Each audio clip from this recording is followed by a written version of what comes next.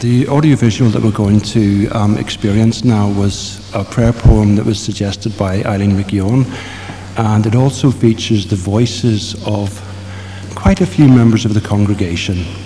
So I hope you enjoy it. Please treat this as a prayer with your eyes open. Thank you.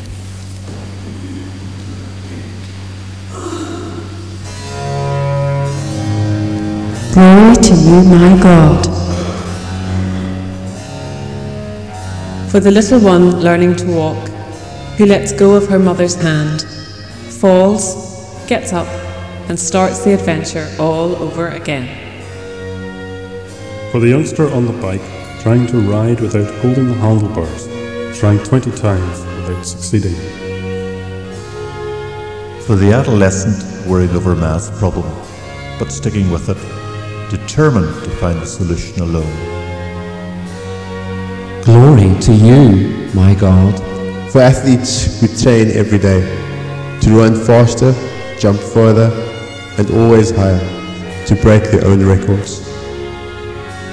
For the artists who struggle with stone or wood, colours or sounds to create new works.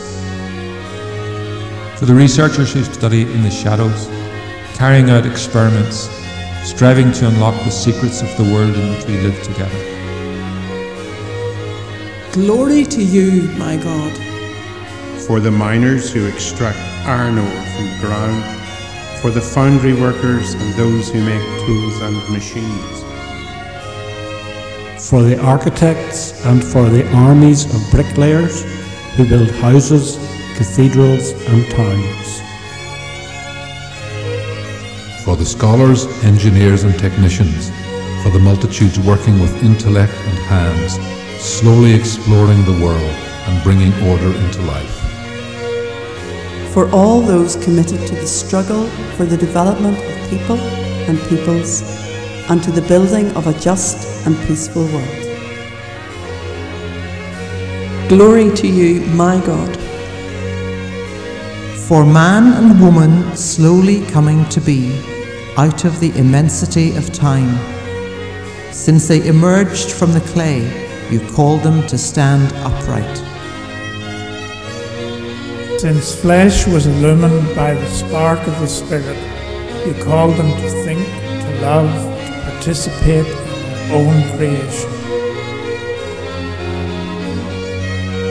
Since you gave the universe into their liberated hands, to take possession of it, to develop and transform it.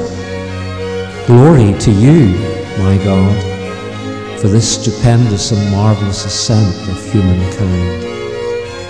For your joy in our growth, for your humility, you who stand back instead of taking our place, for your patience with our slowness, our mistakes and our failures. I give glory to you, my God. Because you created women and men free and worthy to meet you, capable of knowing you and of loving you. Because you didn't think it was demeaning when you yourself became a man in your Son, Jesus. Because through him we can all call you our Father if we want to, and one day we can come to you to live in your love and your joy forever. Glory to you, my God.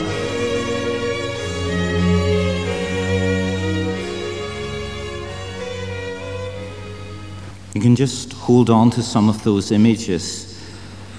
I think I'm not sure which way round it is. Maybe they'll illustrate the sermon, or the sermon will draw some of those ideas out. But just hold on them in your hearts and in your minds. I'm going to go slightly off script here, very dangerous. Tends to mean serious overruns in church. But I just had that sense reading that first sentence. There is therefore now no condemnation to those who are in Christ Jesus. And if you come away with nothing else today, come away with that.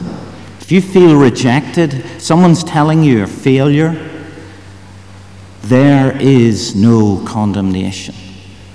to those who are in Christ Jesus. If you're blaming yourself for something that's happened, if you're filled with regrets, there may be some things you need to do, but there is no condemnation in Christ Jesus. I think we spend a lot of our time feeling condemned, judged and condemned. And that's the word that God sends to us. In Christ, we are no longer condemned.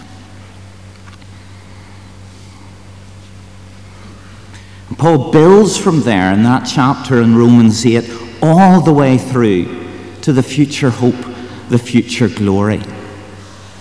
If this were a TV show, I guess this would be the bit that we'd have to do recently in Fitzroy, where we kind of get some of what I was talking about last week. But if you remember, started to explore what the nature of the Easter message is for us, what our resurrection hope means. And this, of course, was stimulated by Tom Wright's book, Surprised by Hope. And the key aspect of that was to try and move us on from simply thinking that our ultimate expectation concerns what's going to happen to our souls when we die. Rather, we were looking forward to a new form of physical existence when our present mortality will be cloaked in a new immortality as the final gift of God's grace. But I was emphasizing the idea that this promised new life was physical nonetheless. We looked at Jesus' resurrection and the things that we're told about his new body as some sort of model for what's going to happen to us ultimately. And when's this going to happen? Well, we said it's going to happen when Christ returns. And he's going to finally overthrow all those authorities that oppose God's will. And having subjugated all of those, death will be the last enemy of all, and perhaps the greatest, that will be finally brought under his authority and defeated forever. And having done all this, then Christ will hand back all of that authority, all of the reclaimed kingdom, back to God the Father, whose it was in the first place.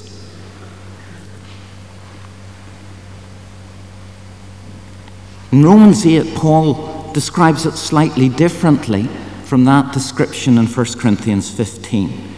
In Romans 8, Paul says, "We ourselves, who have the first fruits of the Spirit, groan inwardly as we wait eagerly for our adoption as children, the redemption of our bodies." And the phrase Tom Wright has for this is that this isn't talking about going to heaven or hell as a one-stop process. That it's our bodies that will be redeemed, not disembodied souls. Now, why does any of this matter? Is this just nitpicking round the edges? Do the details of what we're hoping for in eternity really matter in terms of how it affects us right now? Well, Paul clearly thought so, because he builds through 1 Corinthians 15 to that message he has at the very end in verse 58, a call to action. "Therefore, my dear brothers and sisters, stand firm.